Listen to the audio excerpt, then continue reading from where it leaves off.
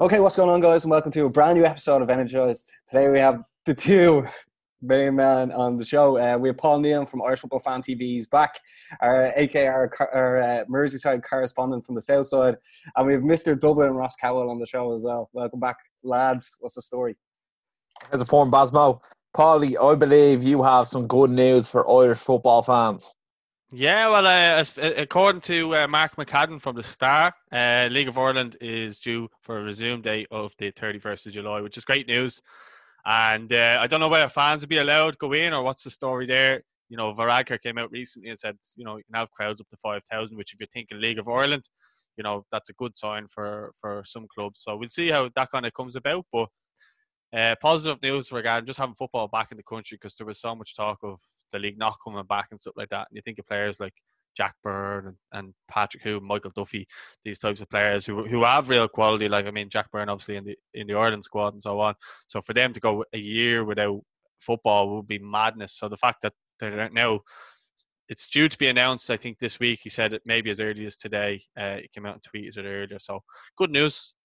Yeah. Also, that'd be great to get some games on TV, and for people that are still at home and they're like, right, you know what, I'll actually check it out as well. So it would boost the ratings. More people, it would get more interest in it as well. But also, after last week's show, which I actually really enjoyed, I know Ross didn't really, but Paul, you definitely did. We just agreed on that when Ross went off to the Jacks.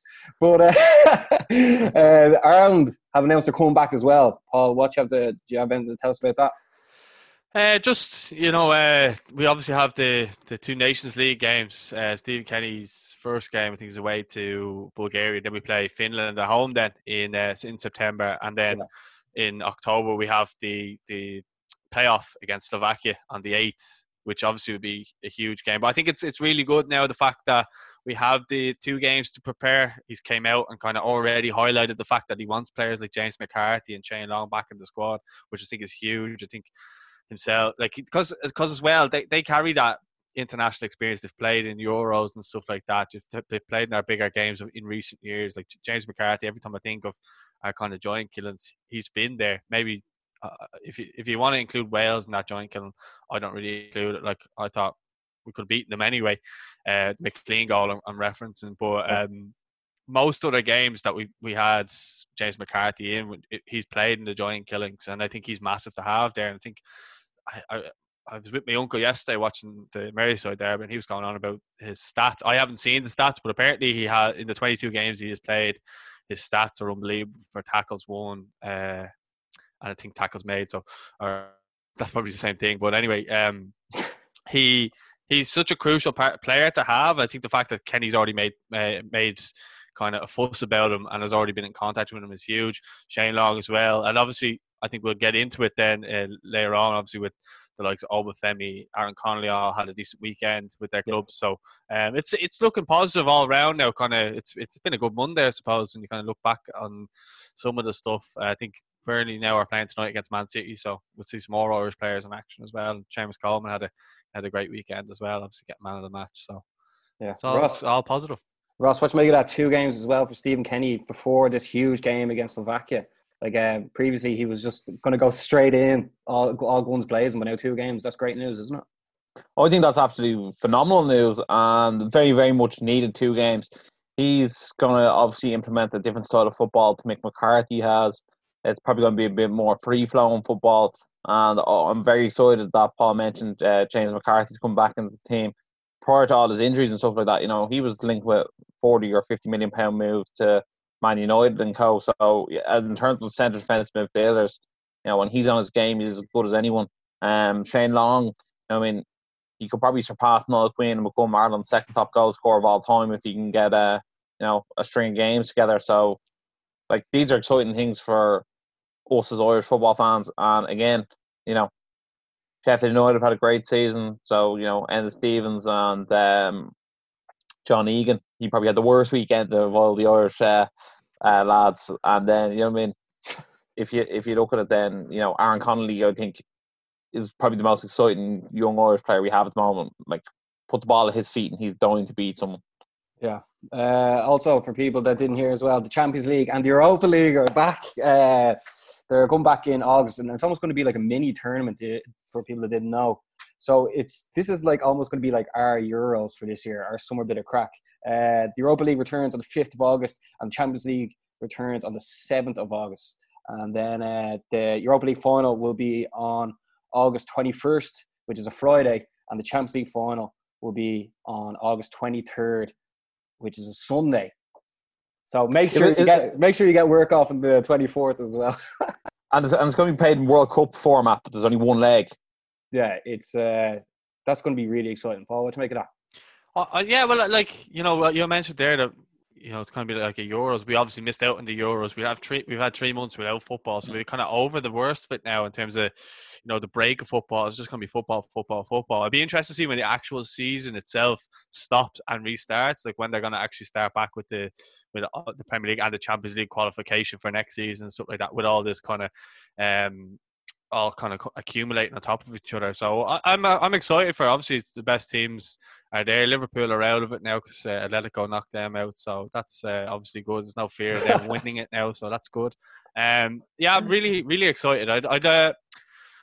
I haven't really been keeping an eye on it as much this year. I don't know why. I just I've been so busy. But now the fact that it's going to be there and we'll be able to, you know, see it with no other real distractions, because I think the Premier League will be done by then, and all the other leagues will be done. So yeah, it's something really to look forward to. Even the Europa League, I like the Europa League. Maybe it's because Everton were in it in the past, a few seasons ago, and I always kind of like watching the games. I think they can be eventful. Some games you're kind of looking and it's a really good team against a really bad team, and it's just kind of a no match. But you can get some games that are really good, and obviously at this point in the tournament, you're kind of getting to the better rounds. So yeah, it's exciting. Yeah, that's actually a very good point. Yeah, sure. When they come back in, it's going to be the last 16 in both competitions. So the creme de la creme will really be there. And the one leg does make it interesting, though, Barry, doesn't it? It really means, like, you know, anyone can win. Any dog can have their day on a day. Atalanta could win the Champions League this year. They're really good. There we go. Like that's actually a very funny point. Yeah, and we will be doing a weekly show in the build up to that as well, because this is some crack. But lads, the Premier League is back. Brilliant to see. I want to touch on the very, very, very first game, because last week we talked about what we expect to happen.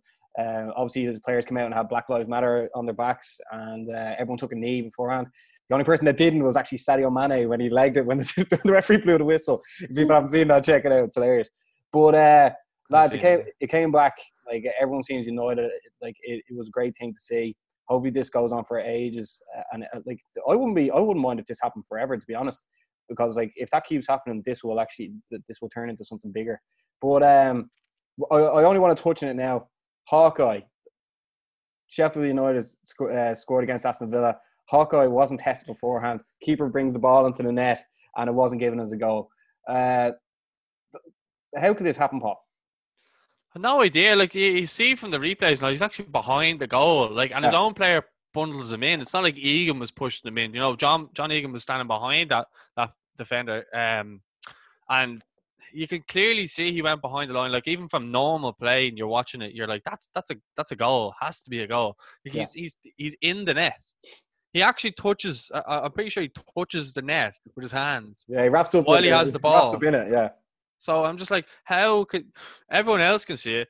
You know, why if VAR is there, why isn't it used properly? And like, it's a clear and obvious error. So why isn't it called into action there and given a goal like that? Like, because you think of it, the race for Europe's like now at the minute, and Sheffield United are right amongst it, and they're screwed out of a result for them. I know it's good for Villa because, you know, it's a point closer to staying up for them. But like, I just felt so sorry. Maybe it's well, obviously we have that Irish bias, you know, with Sheffield United. We want to see them do well. Maybe not you lads, because you're United and you want to stay ahead of them. But you know, in a general sense, you want to stay ahead of them because, you want to see our Irish lads play at the highest level possible. So for them to get into Europe would be brilliant, whether it's Europa League, Champions League, or whatever. But they've been screwed out of a result there that could be massive for them come the end of the season. You know, they obviously will come to it. You know, the result against Newcastle. You know, that's two really bad games for them now. That's, you know, they really have to bounce back to 7 games to play, and they have to kind of get good results from them. But when they're getting screwed over, like with the Hawkeye, if I was a Sheffield United fan, I'd be fuming. I'd be questioning the VAR and just be like, why why is it even there if it's not going to be put to good use? Exactly. Ross, I have to ask you this question as well. That was happened just before halftime. And then when they went into halftime, obviously everyone knew it was a goal. Like, come on, the refs are going to be told it's this, that, and the other. Previously, in the championship, Aston Villa played against Leeds, and then Aston Villa scored a goal against Leeds when Leeds had a player down. And then Leeds scored against Aston Villa when they had a player down. And then Bielsa allowed Aston Villa to run through and score a goal to make it 1-0. There was pandemonium over this. How come Villa didn't, because everyone was watching this game, how come Villa didn't go, do you know what, maybe we should just let them score at halftime? Yeah, I mean, you can't be like, no. And then when it's your turn to while everyone was watching, everyone was talking about this, how come they didn't just let them score a goal? Because it would have been fair. Well, I think it was more different that they would then be losing, as opposed to, I think in the Villa case, I think Villa Leeds, I think it made it a draw, if that makes sense. So you're actually like letting yourself be losing. And also, but they were losing. They were losing though. They should have been losing. Yeah, but they weren't. But they should have been. They were going to concede losing. It's different when you're winning and you're like, oh, it should be a draw. But when you're fighting relegation and you're like at the very, very foot of the table, and this could be very prevalent. Like, what happens if Aston Villa escape relegation this year on goal difference to someone like West Ham, and West Ham go down? And West Ham are going to be like, they should have lost to Sheffield United that time. And VAR screwed us all over. Paul, I don't know if you saw the tweet that went a bit viral, but it definitely did in the Irish community. Declan Rice put it. Did you see that? That was top of the range. I actually have him blocked off our Instagram, our Twitter, sorry, because I just hate seeing him pop up. But I did see the screenshot did the rounds. Like, yeah. Well, top of the range for anyone who didn't see it. Yeah, what did the tweet say for people who didn't see it, Ross? Basically, Declan Rice was like, because I don't know what VAR is for. Oh, sorry, Paul. Do you want to? You go ahead. You're our Irish correspondent, so you give us the lowdown. No, Roy said, as you said, he said something like, "Is that now a VAR is supposed to be used for or something?" And some fella said something like, "You know yourself, Declan. It's some days you're English, some days you're Irish. You know yourself, something like that." Yeah, sometimes it's in, sometimes it's out. Sometimes you're English, sometimes you're Irish. Yeah, exactly. Yeah. But yeah, so I like, just because. Well, obviously, I've no horse in the race really, bar a few some of the Irish lads playing for Sheffield United. But just because so many people were watching, they were the first game. They all took the knee. Everything about Black Lives Matter, like the world was watching. I'm surprised that they didn't agree on it on something at halftime. But that's the way it happens. And when you're in a dogfight, you're not giving away anything for free. But lads, like, I just wanted to go over that because we're going to get into the really good stuff. Arsenal, obviously, running them up this weekend. Came back. I was watching their Arsenal Fan TV channel. They were like looking how they're going to get into the top four. But after getting a hiding off Man City, I'm going to give every team a one game, like as in, like, get the cobwebs off you. You know, I mean, you can't judge everyone by the first game, like if they play that bad, you know. But then in the second game, they were worse. The team selection by Arteta wasn't great at all. The subs were even weirder when they were looking for a goal. They didn't bring Martinelli on, who was the player of the month in January. They didn't bring Ozil on, who's making $350,000 a week, and he wasn't even in the squad in the first game. Then they go and lose, and then of all people, it was Mopai. And by the way, I was watching the game, and then on another tab, I had Arsenal Fan TV's live stream of their all five of the lads watching the game. So it was brilliant. And then if people didn't know, DT left the screen before everyone realised it was 2-1 and it was Mopai. You can't write this stuff. That's why I love football. But lads, what do you make of Arsenal? Because Ross, last week you said Arsenal actually have a really good squad. But now let's see what Paul thinks this week. Well, they're becoming a parody, aren't they? I mean, you know, they bring on David Luiz to give away 2 goals. He gets sent off. You know, calamities. It couldn't have went any worse for them. And then you kind of look around. If he goes out of the team, who have they got at the moment? I don't know whether it's injuries or Arteta not playing them. You know, all the confusion. Even Arteta's interview after that game, I thought was a bit bizarre. The way he came out and he was talking about David Luiz, and he kind of wouldn't answer whether he was going to give him a new contract or not. And then it was just kind of like, well, why are you even talking about him then? And then Luiz came out himself and was like, oh, well, maybe I should have thought about my future more by the 3 months I had off. I was just like, it was just such a weird interview. I didn't get it at all, and it's just kind of all that confusion. I think Arteta, like Ancelotti, I think I said last week, they're gonna need time with the squad, and obviously bring in his own players before you can kind of ultimately judge him. Good managers will make good players play as well, though. So I don't know. The jury's not out for Arteta for me. He's not proven. Like Ancelotti's proven he's gone places and won things, but I think Arteta, the jury's still out on him. But as well as that, I'd let him sign his own players first before I'm gonna give him any real judgment. But Arsenal as a club and everything else, and with the Arsenal fan TV stuff like that, people are more interested in seeing who's going to rant this week than they are actually the football. Do you know what I mean? And I know a lot of Arsenal fans that kind of feel sorry for them because I've known them supporting Arsenal up through the years. But then again, they had the glory years then with Henry and stuff like that. Like as an Everton fan, I've never experienced anything like it. So in many ways, I was jealous, but at the same time, I was happy to see Arsenal doing well. Same with any of my mates who followed United, I was happy to see United doing well because just by the Liverpool fans, your Liverpool mates. Yeah, of course. But but that's natural. Like most of my mates would like to see Everton do well for me. Like so, it's kind of a mutual thing, But that's the thing about Arsenal is like. Everton and Arsenal are kind of competing now for a spot that's not even important, like top 10 probably at the minute. It's just parody. Ross, what do you make of Arteta? Like obviously he's one of the disciples of Pep, and the Arsenal fans were ecstatic when they got him, and some of his decisions are really, really strange. Yeah, I do think tactically he's very, very strange decisions, and I do think player selection is very, very strange. Look, Arsenal are in big, big trouble at the moment. Me and Barry were actually having a chat yesterday. We went for a coffee, and I was looking at that Arsenal squad. And if you take the back four of the midfield, like none of the top six would take one of their players. You know what I mean? They're all below par. They seem to be a bit all over the place. Bellerin doesn't seem to offer, as an attacking wing back anymore. He seems to be so much safer.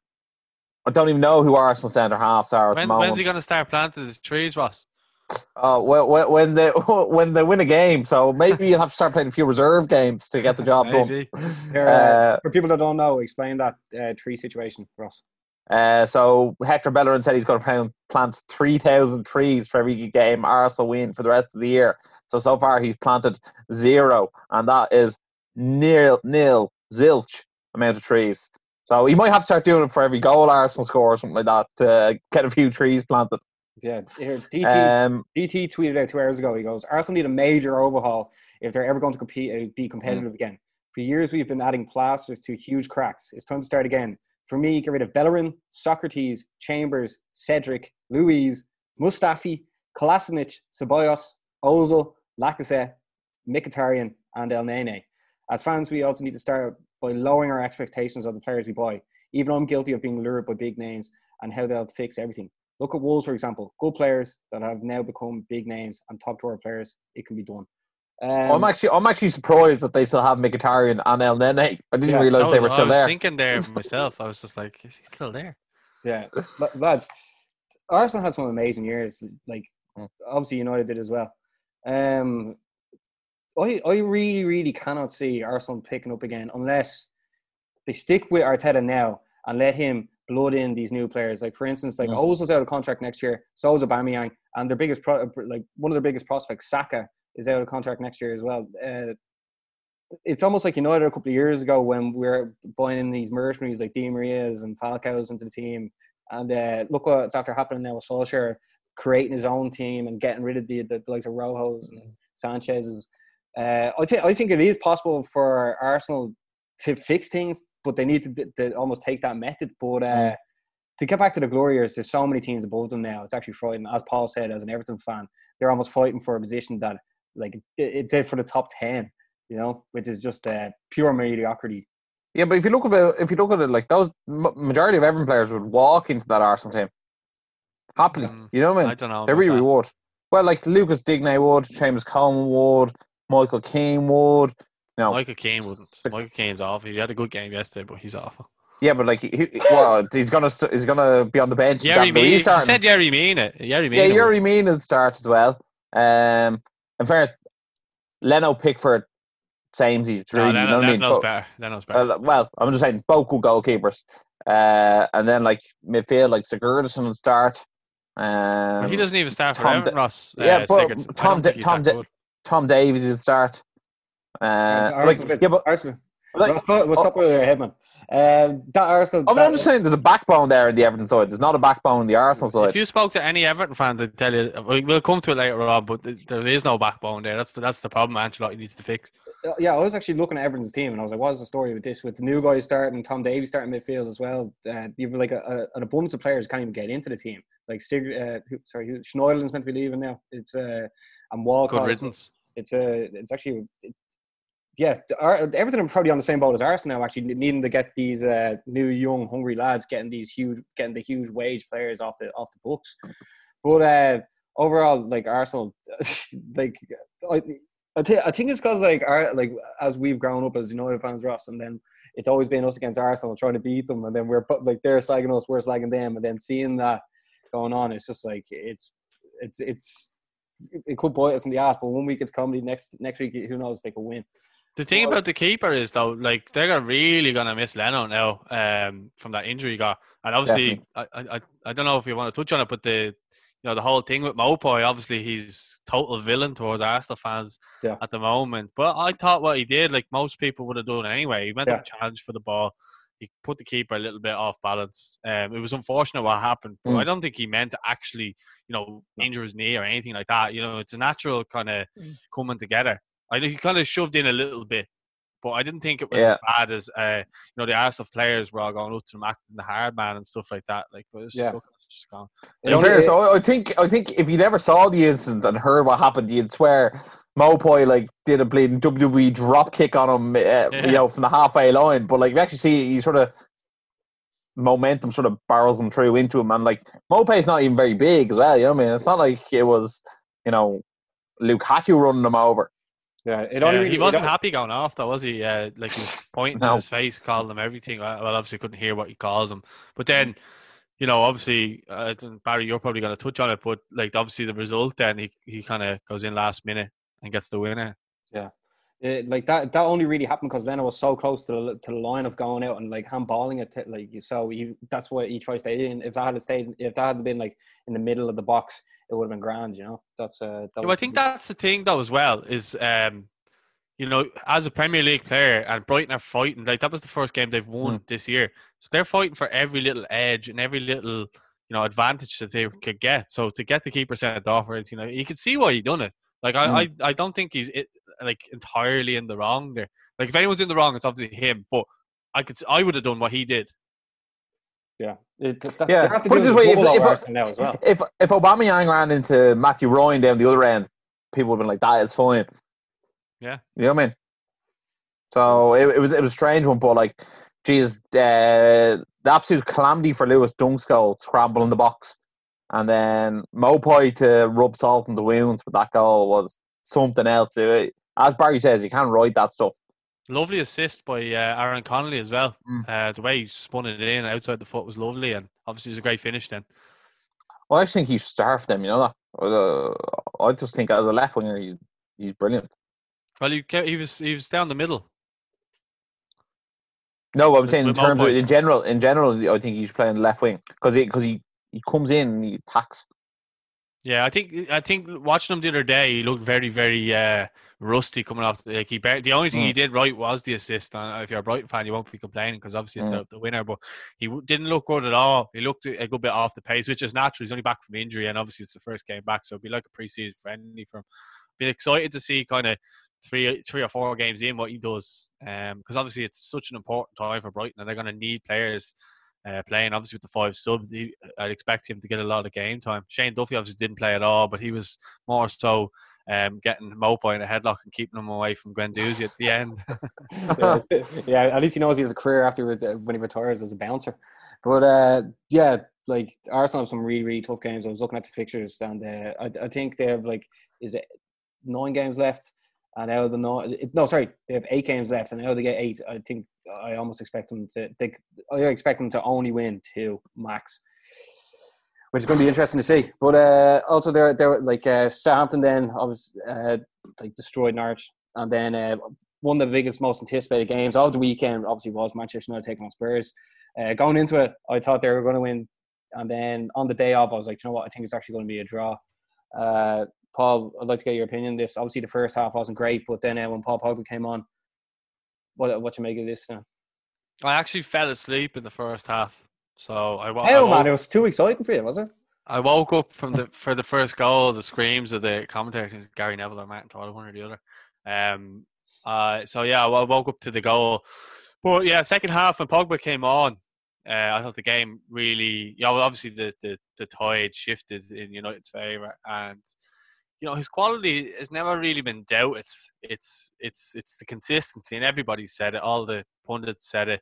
I think the main highlight of the game was Roy Keane's halftime analysis. Yeah, that's what we're definitely getting into. Yeah, but after that, like even he went on about Pogba saying he's absolutely excellent, but it's consistency. He just doesn't have it for United anyway. He had it at Juventus, whether it's I don't know, the manager doesn't motivate him or he can't get himself G'd up for a game sometimes. Because when he comes on and he plays, he's effective. I've seen Gary Neville arguing his case against Carragher last week, saying like, how could you not have him in I think it was a United Liverpool combined team or something like that on the Sky Sports show. But like you see, like even the feat from him to win the penalty. Surprised he didn't take the penalty, but yeah, I thought I thought United were going to go on to win it then, but unfortunately for you guys, they didn't. But it was good. Just good. It was a good game, but you could see, and I thought when Fernandes went down, I thought they were because they had given a penalty originally, and Mourinho was fuming. So I thought actually United were going to win it. They definitely finished the stronger team. Spurs just again they just don't strike me any confidence at all about them. They just kind of dither along. Yeah, they seem to be going a bit through the motions after that goal. But like obviously that was only their first game back. But Ross Pogba's back. I presume you fully expect him to start alongside Bruno Fernandes against Sheffield United now during the week. But what you make of his impact now, and what do you sort of expect him going on for the rest of the season? Well, the thing is, with the game, I was left wanting more. I never wanted that game to end. Manchester United were looking so good come the end of the game. Some of the between Bruno and Pogba, and then Bruno played this incredible fastball on the ground into Martial into the middle of the box. Martial turned, couldn't get the finish, but I was just looking at it and being like, that Manchester United team looks terrifying. People are not going to want to have to play against that attack. As for Spurs, I thought, they scored their goal, very Mourinho-esque down, set back down, and, let United come on to them. United obviously got the breakthrough. I thought one thing that was very interesting is, as Paul said, Pogba got taken down, then Bruno hit the penalty. But then when it went to VAR for the second penalty, Rashford had the ball in his hand after Bruno got taken down. So that's one thing I'm not too keen on. Just like revolving penalty taker scenario at Manchester United. Like just pick one fella and be like, he's the fella who's going to score every time you have a penalty, and that's it. Yeah, what's your take on that? That's the thing. That's the thing about if you get two penalties in the game, and if the same penalty taker is going to take it again, it's even more of a mind game.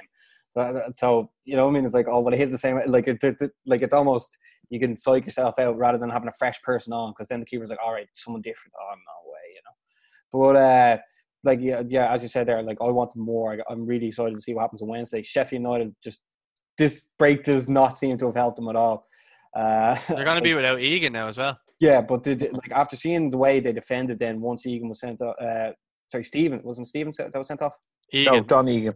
Egan was sent off. Stevens made a howler for the first goal. That's exactly what I was like. If he went to kick the ball, missed, it went through his legs, and then they scored, which was like that was a calamity in itself. Also, Henderson won't be in goal against United as well, so that's going to be interesting. But like the big, most talked about thing over the weekend, bar the Premier League coming back and Mane pulling a runner, was Roy Keane being box office, lads.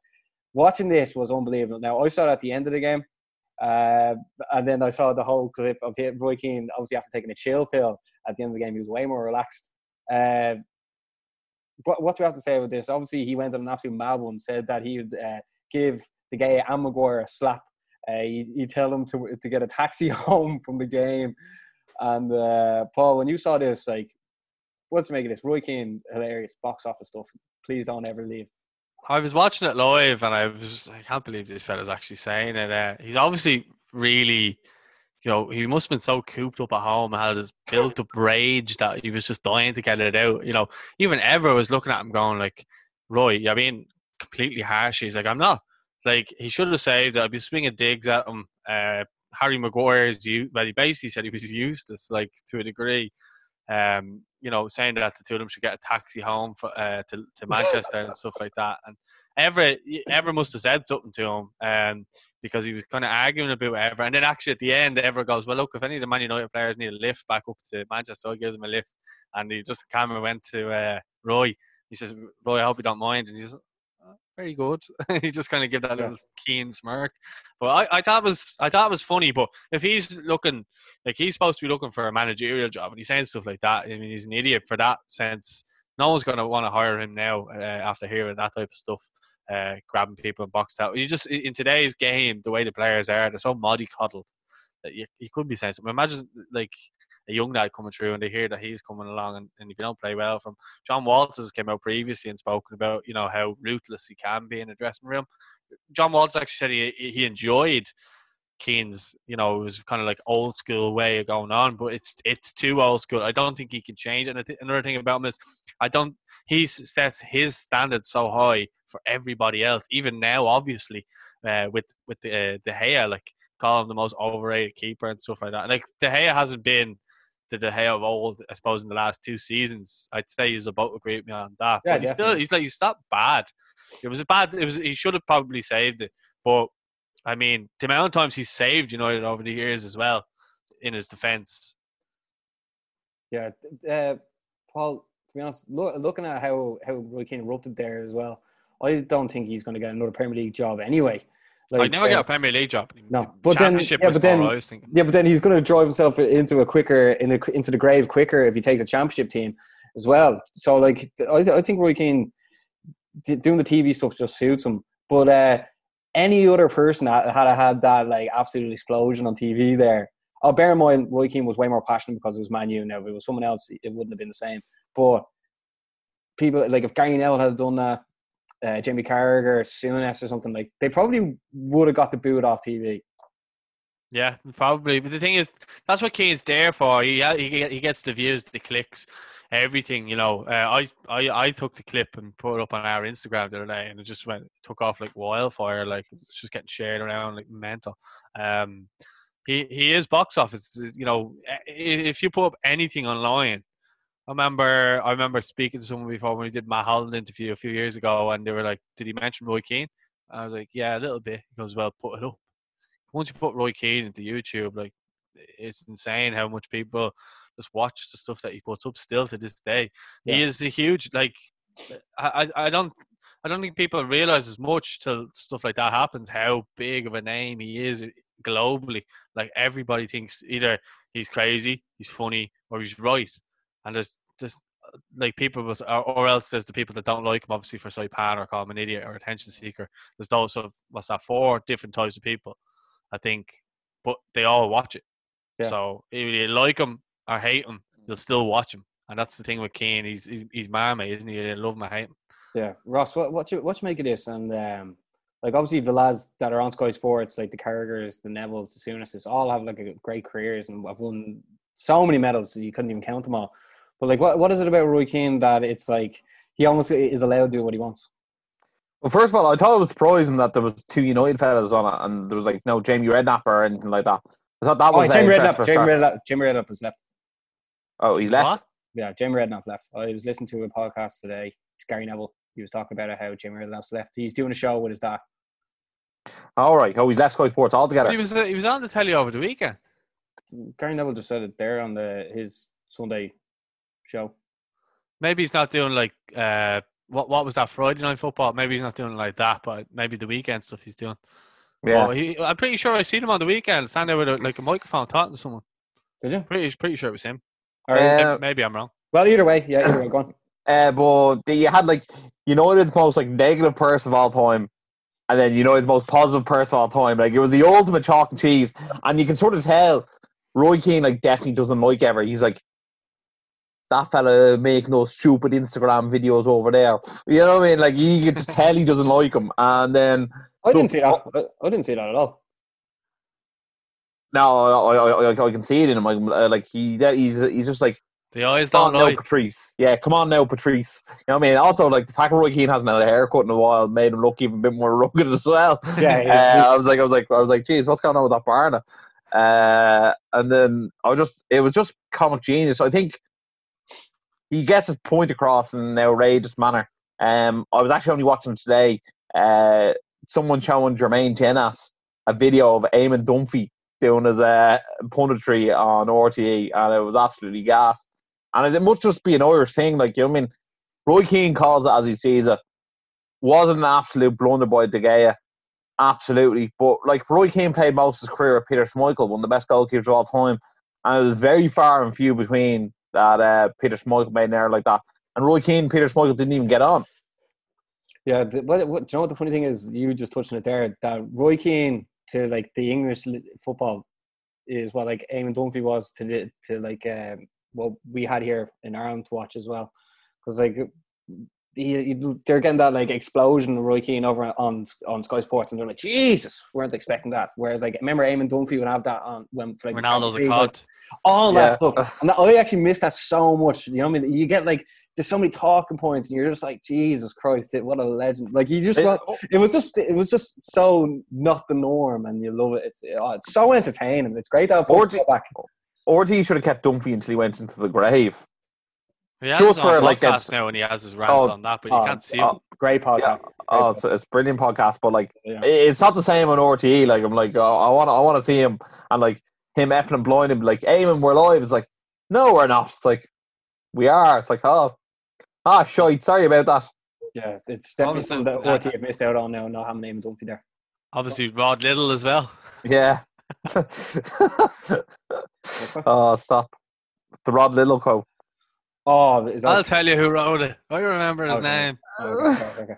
Yeah, but like, overall, lads, Roy Keane box office. Oh my God. It's like, I'm surprised he didn't go, right, Roy, what are you doing tomorrow? Yeah. He should have a podcast. I swear to God, he should have a podcast. I'd listen all to him, man. It'd be hilarious. By the way, if you're enjoying the show, make sure you hit like, make sure to subscribe, and definitely subscribe to Paul's channel at the very, very end as well. Lads, well, like, okay, so that wrapped up a Friday night. That was some crack, I tell you that. Then, like, the next day, obviously, Watford, they drew 1-0 with Leicester. Ben Chilwell with a great goal, and then Dawson scored a bicycle, first ever goal for Watford. And then obviously Arsenal lost to Brighton, and then West Ham lost 2-0 to Wolves. Wolves are such a well-oiled machine. The second goal was brilliant. I think it was Neto. Like, he got a perfect cross from Matt Doherty. Jesus. But fella thought he was Robin van Persie. The way he chipped it was just the perfect loft, the perfect cross, and the perfect connection into the goal. Nearly took the roof off the net, literally. But Traore, lads, some tricks he can do are brilliant. And I know United are linked with Sancho, but if they don't get Sancho, Traore is the man to get this transfer window. Paul, what do you make of Traore? I think teams would be doing well to get him for cheap. How much do you think he costs? I'd say you're looking 70 mil plus. I'm not even being funny. I think that's what he would go for now. 2 seasons ago, you'd have laughed at me even more for saying that. But he Santo has really looked, coaching wise, he's made him look amazing. Especially the back end of last season, kind of after January last year, coming into this season now.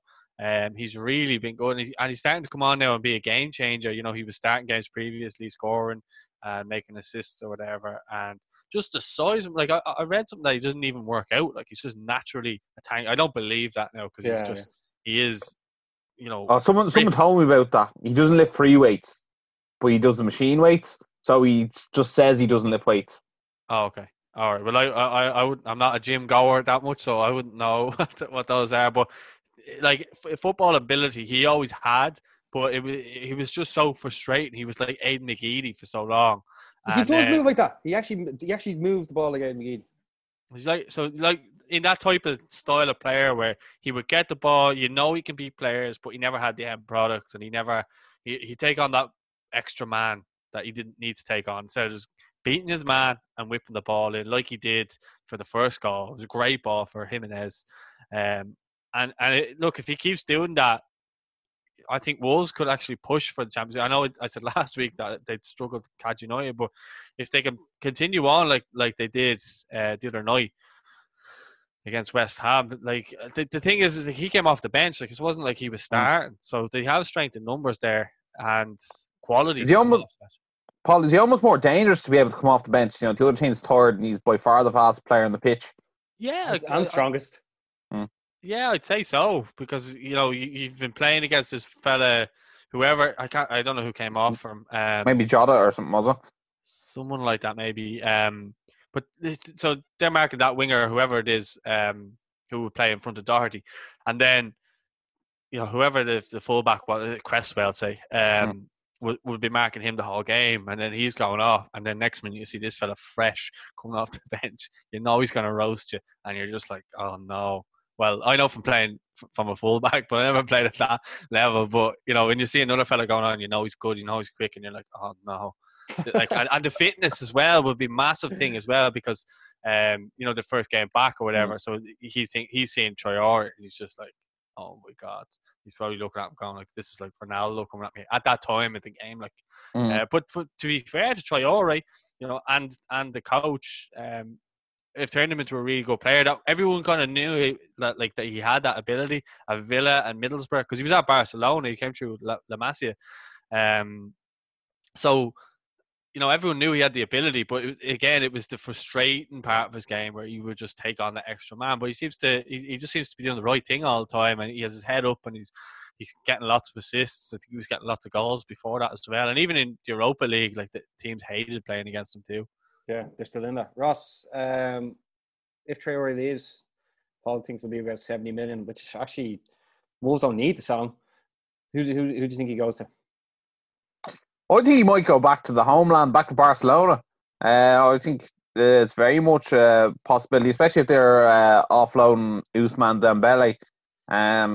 He's a very unique talent that is very hard to replicate. I think that's probably the best way to describe him. I remember seeing him play for Middlesbrough against United, and he made an absolute show United's defence twice, but I knew he couldn't shoot, so it was fine. So he actually went one-on-one with the goalkeeper United, I can't remember who it was at the time, and missed both times, but his end product is seriously improving. So why not? He's a Spanish international, goes back to Spain, plays for Barcelona again. Yeah, if I was Liverpool, I'd try and get him as well. I think with Leroy Sané going to Bayern, I think Man City might try and get him. Pep That's not a bad shout. That's really not a bad shout there as well, Paul. Mm-hmm. Yeah, because of the Pep connection as well. Also, the game after that, Bournemouth lost to Crystal Palace. Bournemouth seemed to be just sliding, and one of their best players last year, Fraser, refused. He's not playing now for the rest of the season because he's now going to free, and they're like, right, if you're not with us, you're against us. Then when Sunday rolled around, Newcastle, we discussed this earlier, won 3-0 against Sheffield United. That is an absolutely brilliant result for Newcastle. When I was looking at Newcastle's team as well, I was like, you know what? They actually have some good players. It's just the problem most of the time they have is they're all looking to move on to a different team. But, like, I mean, someone like Shelby, like, he was at Liverpool, he can put out some good balls. Like, let's call a spade a spade. I know who's the striker? Joelinton. Yeah, like, he got his first goal. It was so funny how he got it, but there was no fans to celebrate with, you know. But Newcastle, I mean, I rate your man Maximilian. I think he's actually very, very good. Like, he looks to always be beating someone, and he looks very creative. Yeah, I think he does lack a bit of end product, but, like, Newcastle, this is actually a good season for Newcastle, especially after they got rid of Benitez, and fair play to Steve Bruce. He's done like way better than people expected. Then Villa go into the second game. They went 1-0 up against Chelsea, and then Chelsea came back with 2 goals. Pulisic changed the game, but this was fully expected, lads, wasn't it? Going into the game, a Chelsea win was something that everyone expected. Paul? Yeah, I was surprised if Villa took the lead. Exactly. And Chelsea were dominating the whole game. I couldn't believe they let in the goal. Yeah, but at that point, I was just kind of like, what's going on? We spoke last week about how Chelsea's kind of inconsistencies come into place, and I thought this could be a game that they lose at half time. That's what I was thinking. But then they just showed that quality, what they have, and they can bring off players off the bench that you know would get into most other teams in and around the league, So, Yeah. but that's what happens if you've got that mega money. I thought Villa were lucky, but Villa they don't look convincing. They should have been beaten by Sheffield United. They were going to be beaten by Chelsea. I think every one of us would agree on that. And then if they've got to really pull the socks up for the next few games, or they'll be gone. Whereas Chelsea, it was a convincing win, which is what they kind of needed. That'll give them a boost now for the rest of the season. So, as I would say, if you take Jack Grealish out of that Aston Villa team, there's a banger championship off them. Yeah, it also seems like Aston Villa need to score in like the 85th minute to hold out. I mean, the earlier they scored, the more they're in trouble. It was almost like Ireland a few years ago. But but Paul just touched on something there, and we didn't even bring it up. The 5 substitutions, that has been so important to some teams, hasn't it, Ross? Oh, absolutely. But also, I think that definitely favours the better teams. The teams with the bigger squads. As you saw, it looks like someone forgot to tell Carlo Ancelotti about the 5 substitutions against Liverpool. He brought Moise Keane on in the 92nd minute, which I think would break my heart if someone told me I was coming on in the 92nd minute. It's one of those things where Man United definitely benefited from it. They were able to bring on 5 people. Arsenal didn't benefit it, but I'm sure they were grateful for it when they were playing Man City, where they were, after 25 minutes, they'd already used 2 substitutions. It's definitely going to show, sort of more managers' hands and who are the better managers when they have the opportunity to impact the game earlier. I mean, something that you never would have seen really beforehand, or would be very rare. It might be a substitution after half an hour, but it could be more prevalent now if you have 5 subs. Yeah, is this also going to happen just for the end of this season? And also these water breaks as well. I'm not a big fan either. Paul, do you know anything? I don't know anything about the subs after this season carrying on, but the water breaks, it kills the momentum of the game. Doesn't it? They have to bring that away. I think they will. I think it's just because it's the middle of the summer. I think that's the only reason why they have it in. That's the only reason I can think of, anyway. Even though it's not even that hot. Yeah, I think it was raining in one of the games as well. It was actually raining in the Man City game. I remember it was lashing rain. But I actually hate the water breaks. I'm like, the coronavirus should not signal more water breaks. That was nothing to do with that. Yeah, I actually said if they were tired, they should drink the rain. Then obviously the game that wrapped up the weekend, it could have been Liverpool being crowned as champions if other results had went their way. When Seamus Coleman, obviously, with a man of the match performance. Paul, I know you're a big fan of Seamus, but what do you have to say of that game overall? Like, were you happy with what Carlo Ancelotti implemented, and how big of a loss was not having Salah and like Robertson in the team? Because if you look at Liverpool's squad, once if their next 5 subs, not really impressive. Yeah, I mean, looking around, I was actually, when I seen the lineup, I was a bit shocked. Gordon starting, Tom Davis in the midfield as well, Iwobi. I wasn't totally convinced. But when I seen the game play out the way it did, obviously Liverpool were going to dominate possession anyway, with or without, Robertson or Salah. They definitely didn't have as much bounce in them as they normally would. They weren't as as electric, but that's probably due to the first game back and so on. But I think Everton much more depleted than Liverpool in terms of the squad, and people were saying, "Oh, Liverpool without Delph wasn't there. There was Yerry Mina wasn't there. We were big players for Everton. Our midfield's terrible anyway. Other than Gomez, there's not a player in there that anyone strikes you with confidence. You look at our bench; we had 2 goalkeepers on the bench because we're that depleted at the minute with injury. So Walcott wasn't there either. But I actually prefer Walcott because you know what he'll give you rather than Iwobi. Iwobi just gives the ball away all the time. Now, after about 20 minutes, I thought he played well. He put in a good shift. But as an overall performance, I thought it was a tactical masterclass from Ancelotti. He had a game plan. He had the players that he wanted to stick to it. He always plays Coleman against the bigger teams for his defensive qualities. This is why I don't understand when all these Irish fans are saying, "Oh, Coleman's finished," because he's, anytime we have a big result against a bigger team, Coleman's always starting right back. And he kept Mane is probably the best attacker in the league at the moment, at bay. And he's done that for a few seasons when we've played against him as well. Never really gets the credit he deserves because Everton now can go out and buy players, and all these star names are there. But he's the one person who actually has the true values of the club. He carries himself well. He's a true role model and professional. 100%. Same thing with Ireland. But like Richarlison and Dominic Calvert-Lewin, they put in a shift up top, like, as we knew they would. But everybody, I thought, worked hard. And I don't really remember Liverpool having any major chances of note. I remember Luca Dean got booked for silly, like the ref, I don't know how he's given that as a yellow card and a free kick. Wins the ball. They could have scored from that. But even Pickford was good in goal. I'm normally quite critical of Pickford. I thought everybody on the Everton team played well defensively and probably could have won it towards the end with Tom Davies' strike off the post when we were really coming into it. But you hear it so many times, you'll never have a better chance to win a Merseyside derby. The last 2 seasons or 3 seasons. And we just haven't been able to put the ball in the net. And that's been the biggest issues. And that's why I'm excited to see what Carlo will bring in now with the transfer market and stuff like that. See who we get in and, see his ideas. Because he hasn't signed a player. I think he signed some young lad. He was on the bench yesterday. But he hasn't started a starter. No. So it'll be interesting to see who he brings in. And I think it's exciting for Everton to have a manager of his calibre. We spoke off air how he's going to attract players. So I do think it's exciting times for Everton, but it will come down to financial fair play as well. We'll have to sell someone to bring in some big names due to financial fair play. But it will be interesting to see what way that transpires with financial fair play because of the coronavirus and what way, because we'll have to spend in the means as other teams have. And yeah, I think it's exciting for Everton, but great result. We were taking a draw before the game yesterday.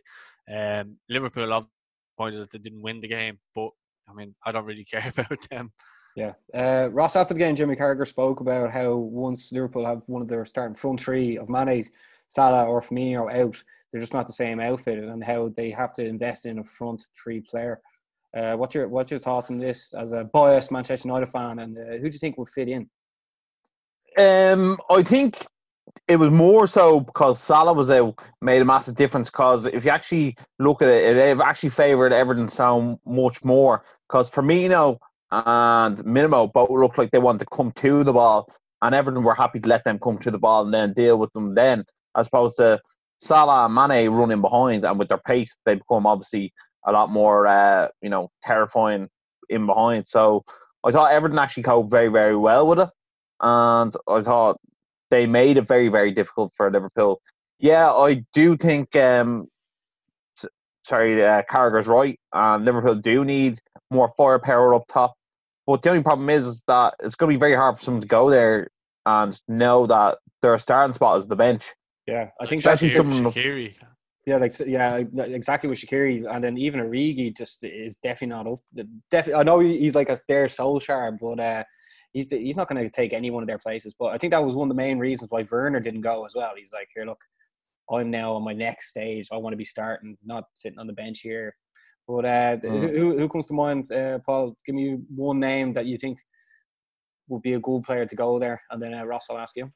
For Liverpool as a front three player, Traore off Wolves might be, but I wouldn't like to see him go there. I think that would be scary. I think he would be, but a realistic target. I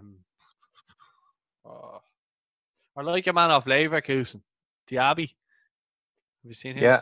Yeah, I have. Yeah, I think he's the type of player Klopp would get, and obviously playing in the German league as a realistic player. I haven't heard any links or anything like that, but I watched him for Leverkusen, and he looks like a good attacker. Ross, I'm gonna give you two. I'm gonna go with someone else on Leverkusen, Leon Bailey. He looks very, very good also. I actually think there's a bit of a personality clash there between him and the Leverkusen management. But someone who I think is actually free this summer, who could definitely tide them over for a year, is Dries Mertens from Napoli, because he can play anywhere across that front three. And I think he's out of contract, so they could definitely do with signing him up for a year. I heard I heard when he broke the record, he was going to sign a new deal. So I think he might be signing a new deal. I'm not sure now, but they said it on the commentary maybe Carlo Ancelotti could give him a phone call and ask him, does he want to come play on the blue side of Merseyside? Ask him, does he want to come to Liverpool when he gets there, show him the Everton jersey? I wouldn't say no to that, but he scored a goal there recently, and he became the Napoli's top scorer. And they were saying that after that he's likely to sign a new contract. I don't know if he has or he hasn't, but other than that, yeah, he would be out of contract. But as far as Everton and kind of up top, I think Calvert-Lewin's improved so much from what he was. Like if you said to me a year and a half ago that Calvert-Lewin would be our main striker scoring goals. I know he didn't score yesterday, but he's just such a handful, and he's really gone up in levels, and I'm excited to see what Ancelotti can do. You can obviously see some of the fruits of what Ancelotti's been doing with him. He's been keeping him more central, because usually he used to go wander in the channels to try and run for balls. And then obviously with Richarlison's a top level player, but the problem is he's at the moment he's trying to carry games by the scruff of the neck by himself, and he's gotten a bit too frustrated. Like as you would have seen yesterday, like he should have squared a ball to Iwobi at one stage, and we'd be sitting here talking about an Everton win. But he was trying to make himself be the hero. So I think Ancelotti has a bit of a job in his hands in terms of getting rid of Deadwood. I think we touched on it earlier, but like Tom Davis, I was really surprised to even started the game, because normally he gets so wound up in these derbies that he just plays awful. And he actually looked surprisingly calm yesterday. I don't know whether that was without the crowd. Anthony Gordon, he was okay in flashes, but I thought it was a crazy game to bring him in for. But it just shows that Ancelotti is a big fan of his, because he's only really started kind of getting a look in since Ancelotti came along. So he's been obviously working with him. And then that was actually the first time I've seen him as well. Yeah, we like as Everton fans, we wouldn't have seen too much of him either. Like he's come off the bench a few times, but never really done anything of note. I think like we play Norwich next, and I think that'll be more of a game where he can kind of maybe show his quality. And then because you're looking around the team, Bernard and Sigurdsson were on the bench. Sigurdsson did well when he came on. Really didn't think he would. What are you laughing for? No, like we're having like I mean. No, it's like we were just going over everything the whole time. Well, I'm just saying about Sigurdsson that he basically. No, it's good. I know you love it. We do it all the time with Man U. Go on. But Sigurdsson coming off the bench, he actually done well for us, and I think he actually helped us kind of towards the end of the game. Well, we should have won the game, but is he your most paid player, highest paid player? I think Bernard is. Oh, is he? Okay. But he came on a free.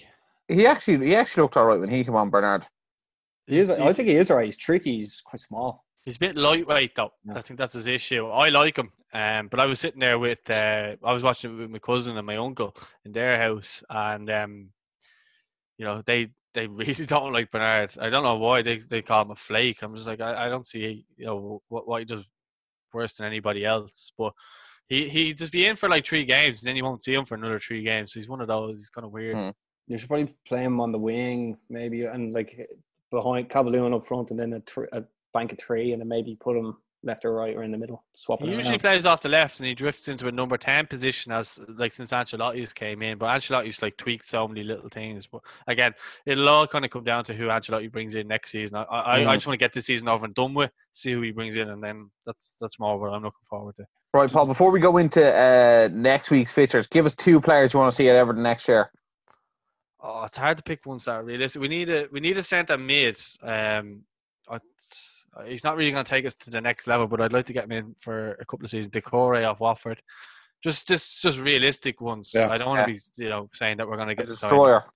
And Rabiot from Juve. Is he at Juve now or PSG? Yeah, it's at Juve. Yeah, we're linked with him strongly, so I'd probably get them in, and maybe one more striker. I know that's 3, but that's 2 players off the top of my head I could give you. Jeez, what's called Bernard? It would be. Do you remember when Peter Stringer used to stand in between Malcolm O'Kelly and Paul O'Connell in the national anthem? That's what that would be like with Rabiot and Decore in midfield. He is tiny. Like I don't even know what height he is, but he's tiny. He is very small, isn't he? Well then, I think Liverpool realistically are going to try and get Traore. But if you're buying a player for 70 million, you can't leave him on the bench. That's the biggest problem. But 70 million is cheap these days, though, Barry. I know, but like having a 70 million player on the bench, and they're actually, do you know what? Money as it is. Sorry, with the coronavirus, the prices actually might go down rather than up. You never know. Yeah, but that also means the likes of Wolves are going to be in Europe next year as well. Won't need to sell. You know what I mean? Do you know what's probably going to happen? If Villa get relegated, everyone's going to be like, here, look, go for Jack Grealish, because he can play in multiple positions. He can play in the top left, top right, in midfield, like as a number 8. He'll probably want to go somewhere where he's guaranteed games, though, you know. Yeah, well, still. Top team, he wouldn't, you know. I could see him going to Liverpool and be the next Adam Lallana. Yeah, he would be. Yeah, it would be. But where you see Jack Grealish, like before we go into next week's fixtures, Jack Grealish, lads, what just want to make from him? Because Tim Sherwood said after that United should probably try and go and get him. But I don't even know where his best position is or where you'd start him. Paul, I'll ask you first. Where is Jack Grealish's best position and in what formation? I don't rate Jack Grealish that highly as everybody else does. I think that's a real English media hype train at the minute with him. I mean, I said it to you last week. If he's that good, Villa wouldn't be where they are. Yeah, but one man doesn't really make a team, you know. I know, but still, you know, he should be creating and scoring goals more often than not if he's a top player. Other players have done it. I'm not solely saying that he's responsible for Villa being where they are as well, by the way. I'm just saying, I just don't think he's as amazing as people are saying he is. As I said, I don't think he'd walk into anyone of the traditional top 6. I don't think he'd walk in. He might get into an Arsenal squad, but other than that, you know, I wouldn't see him getting in a game at Spurs. I wouldn't see him getting a game at United, Chelsea. No way. You know, he's on probably the same level as Ross Barkley, kind of. Maybe just a little bit below it, and he struggles to get into the Chelsea team.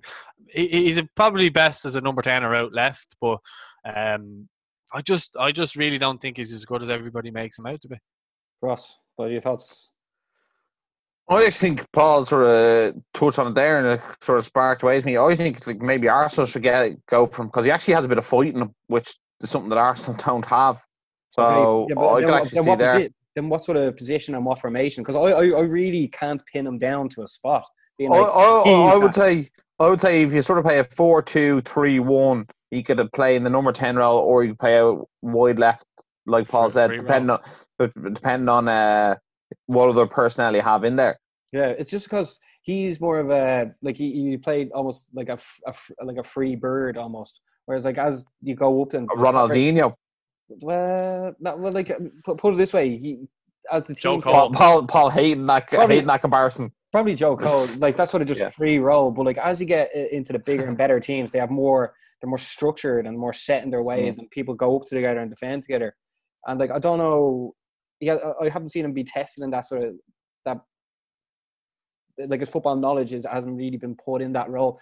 Maybe if once he gets and starts playing for England and he's in a more structured system, you can see how he actually works. But at the moment now, it's just like they try and give it to him as much as they can, and he sort of does his own thing. And stuff does work out. But look at the way someone like Charlie Adam, who was being the main man for Blackpool all them years ago, and then he got his move to Liverpool and did nothing. So like I mean, it could be a big man in a small big pond. fish. Big fish in small pond, yeah. And what's your take on him, Barry?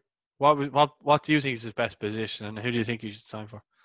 See the way he plays on the left, I think is good for him, but I couldn't see it working out for United, and like also United need a right hand side player, but his main thing is to cut in and sort of shoot or cross the ball in, and that sort of dynamic, almost like Ashley Young-esque. But like no, but Ashley Young but he is a very polarizing person, and whoever he goes to, he's going to sell thousands and thousands of jerseys as well. You know, because even Mason Mount is now the face of Nivea for Chelsea. But I don't know. He'd almost need to be the player in the number 10 role, and then people almost have to work. The team needs to be built around Jack Grealish. That's really it. And I don't see any of the really top 4, top 6 teams doing it, bar someone like Arsenal, as Paul said. Or did Paul say? Oh no, Ross said Arsenal. I think Arsenal, if Arsenal are going to build a team, they need to start from scratch. Why not get Jack Grealish? And that's actually a good point, Ross. I think you said that, did you? Or did Paul say that? Yeah. We both touched on it, but Ross made a point of it. I think that's a good shout for a top 6 team, even though Arsenal are coming 10th or something. But if you're going to build a team around someone, he'd be a great option for them, because if they get relegated, Arsenal are like, right, that's someone we should build a team around because Well, they really get behind the kind of young English players. You look at Wiltshire was there. Like, if he wasn't injured, everybody at Arsenal loved him when he was there. You know, and everyone wanted to see him do well. Fortunately, he just kept getting injured, and he eventually got let go. But and that's the everybody. thing. Yeah, Jack Grealish, because of his background in Ghana and stuff, he's solid as an ox, and he doesn't seem to get injured much. He's always there. But Got dropped by that fan though, didn't he? I think that was a bit of a dive, wasn't it? Lads, this is great crack as always. Before we get into the Premiership results predictions round next, last week, now we all did give our predictions for today's game, which is Man City versus Burnley. I said 2-0, Ross said 3-1, and Paul said 3-0. Now, do you want to stick with them, or we just put them down and move on to everything else? I'm happy to stick. No, just stick with what I said. You know what I mean? You don't want to go back on your words, you know? Grand, we'll stick it out. Last week, after we predicted the results, I actually kept I wrote everything down, so I kept and I was texting the lads, letting them know what the story was. But so make sure whoever's listening right now, make sure you let us know what you think. So people are probably walking down the road listening to this, being like, "Oh, I think that'll be 2-0 or 3-1 or 6-0." But I actually got 2 results right. Ross got 1, and Paul got 1. So the uncrowned king is myself. I said that Man City beat Arsenal 2. I said Wolves would beat West Ham 2-0, and I said that Chelsea would beat Villa 2-1. Ross said it would be a draw, Villa versus Sheffield United. Paul got 2-1 for Brighton against Arsenal. You know what I mean? There we go. But right, we are going. Oh, you would have made the most amount of money. Yeah, I was the one result I was most surprised about. Yeah. I actually forgot that I picked that. Yeah, well, we would have got like winners of games. We would have all done way better. But actual physically guessing the scores is another thing. But this weekend there is FA Cup on as well, so I'm going to just go day by day the fixtures and guess the results. Yeah, there's FA Cup on this week as well. So football feast. Oh man, it's great, isn't it? Yeah. So for people right now, if you are enjoying the shows, make sure to like, hit a comment, and make sure to subscribe. Paul, let us know your information while I'm just sorting this out, and then I'll get into the results. Which information? Just your crack, man. What do you mean? Where to find you? Oh, on Facebook and Instagram at Irish Football Fan TV, and Twitter is at Irish Fan TV. And if you're on YouTube as well, we have a YouTube channel there where all our videos tend to go before they go anywhere else. So yeah, check them out. Yeah. Ross, do you want to say anything about your Tinder account or anything for people to swipe on? Yeah, it hasn't been active for the last 2.5 years, but surprised the missus still stays with me. But look, you know what, right? One of us puts down young Theo every night, right? And Jade put down Theo last night. And then she normally texts me being like, right, he's asleep. And then I go up because if the two of us are there, he doesn't sleep because he finds it more entertaining. She put him asleep and then she fell asleep. And I was still downstairs for half an hour by myself being like, is he asleep yet? Late in 12:30 by the time. And then we have like a camera in the room to like see him when he's asleep. Turn on the camera and there she is, fast asleep. I was like, can't believe she left me like that. On Father's Day of all days. That's out cold. Man. That's outrageous, man. I'm gonna clip that up itself and put it out. Right, here we go. Leicester City versus Brighton. I think obviously because I got 2 right last week, I'll go first and then we take it from there. Right, it's probably the best way to do it. Yeah, you were cheating last week. Yeah, I'll go Leicester 2-1.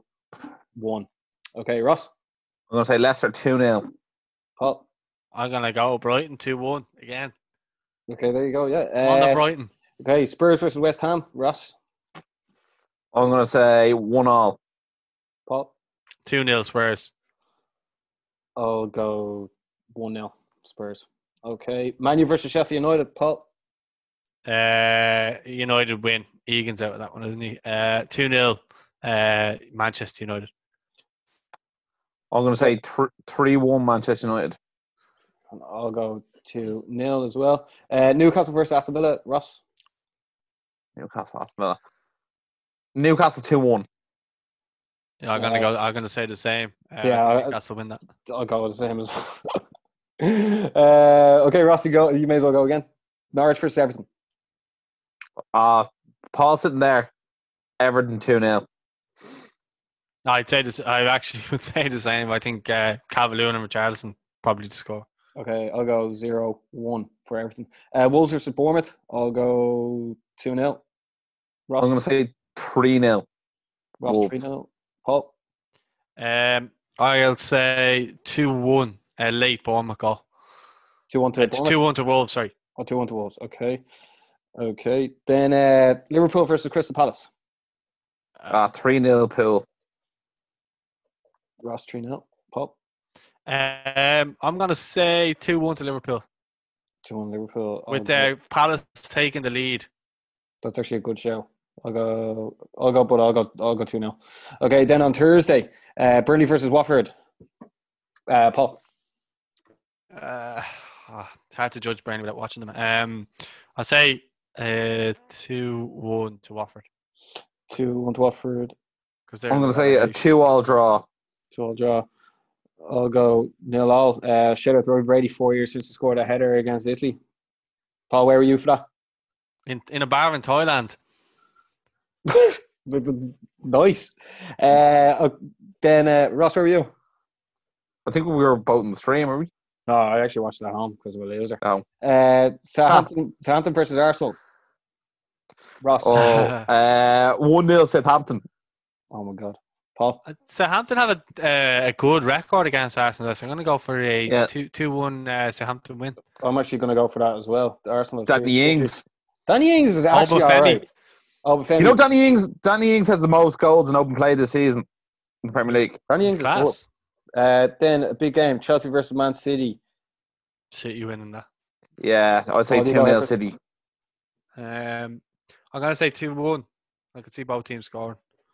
I'll go 2-0 as well. I said 2-1. Yeah, I have that written down. Sorry, but I'll go 2-0 City.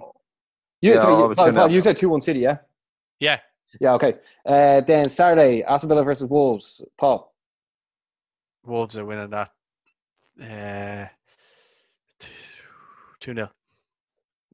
I'm going to say 1-1 for that game. Okay, then Villa have to find a muster a result somewhere. That's a derby as well. No, yeah. I'm going 2-0 Wolves. Then FA Cup is back on Saturday. Norwich versus Man U. Oh. Paul. Man United are winning that. Very biased, man. What score is that? 3-0 to United. I'm going to say 2-1 just because I think United might play like a shitter team. I'll go 2-0 for United. Watford for Southampton, this in the league on Sunday. I like Watford to win 1-0. Paul. I'd probably go the same. They're in a relegation battle. They needed the win. I'll go 1-1. Then FA Cup. There's 3 FA Cup games then on Sunday. Sheffield United versus Arsenal. Paul. I'd go 1-0 Sheffield. Okay, Ross. I'm going to say 2-1 Sheffield United. Big John Egan will be back for that one. Yeah. I'll go Destroyer. Oh, does it go at extra time if you say a draw? I think so. Yeah, no replays. I wouldn't say. Yeah, it would have to be. Wouldn't have extra time and penalties. The 5 subs would be interesting. Then. I'll just make it easier and say 2-1 Sheffield United. Right. Leicester City versus Chelsea. I'll go. Oh, that's a good game. I'll go 1-1. Yeah, but that's what's that 3rd versus 4th. Yeah, it's FA Cup though. Yeah. Fancy Leicester for that one. 2-1. I'm going to say Chelsea 2-1 just because I think their squad is better. Okay, then the last quarterfinal FA Cup game, Newcastle versus Man City. Man City reserves 2, Newcastle 0. Yeah, I got the same as Ross. 2-0. 2-0. I'll go 1-0 Man City. Then this time next week, Crystal Palace versus Burnley in the league. I'll go 1-0 Crystal Palace. Ross, dying to go. 2-1 Palace. 2-0 Palace. 2-0 Palace. Burnley are the only team not to play yet, aren't they? Yeah, but they have nothing to play for. Yeah. That was actually way more games than was this week. So that did go on a bit wild. But we'll see again who's the king. Basically, lads, you want to separate it from the league and the FA Cup? So there's like 2. No, just leave it all in the one. Predictions are predictions. Yeah. Okay. Right. that's everything. We went over what's coming back with the Irish football, the Irish Football League, Champions League, the Europa League coming back as well. Arsenal, whatever's going on there. Pogba's back, and then Roy Keane breaking the internet. The ins and outs of everything as well, and then our predictions as well. I think we covered everything. Lads, Paul, anything else to say? Because we are coming back next week. Hopefully you are too. Yeah, it should be. No, not much to say. Obviously, it's great having football back, and we've a match nearly every day. I think even some days we've got 2 games, maybe 3. So it's just great to have it back. It's something to look forward to. You guys should just chill out on the couch, get a takeaway or whatever. This podcast should be sponsored by Just Eat or something like that. Give away little vouchers or whatever. But you just sit there, have your takeaway, watch the football, and it's just great. And you can even get your friends around and watch a match together, which you weren't able to do in isolation and everything like that. So it's just great to have it back. I can't stress it enough. I think it's just great for everybody's mood, whether you're winning or you're losing. It's just great to have it back. Yeah, I 100% agree. The people that tune into this show are just the football is great. And then this one, obviously, I actually have the thumbnail already done saying Roy Keane is box office. So I'd say this one could do all right. Ross, what do you think, man? It's always good crack talking about football, isn't it? Especially the way you keep it saved for a week. You know what I mean? And then you get one leak. I do like it. I love having Paul on the show as well. I think it adds an added touch. It probably keeps us in check on going on a 2-hour Man United tangent. Yeah, instead of going an hour tangent to everything. Yeah, which I don't mind. But no, I really do enjoy it. And anyone who's still with us at this stage of the video, we must be over an hour into it, I'd say, at this stage. I hope you do like and subscribe. And leave us a comment. Make sure to get over to Paul's channel, Irish Football Fan TV, and do the same. He's producing some fantastic content out there. So, you have to support each other and grow together. Yeah, I mean, to be honest, lads, we're 3 hardworking lads, and we're all doing it because we love it as well. So that's cool crack. So everyone tuning in, thanks a million. Make sure to like and subscribe because we're nearly on 1,000 on YouTube. We're nearly on 500 on Spotify. So thanks a million for tuning in, guys. I'll put Paul's video at the very, very end of this as well. So if you want to check out how Paul started out Irish Football Fan TV, you can definitely do that. What would I put at the end of this? Either Stephanie Roach, Cian Ballaghay, or Matt Holland. Paul, you pick. Matt. Okay, perfect. Okay, so make sure to like, share, subscribe, and as always, stay energized.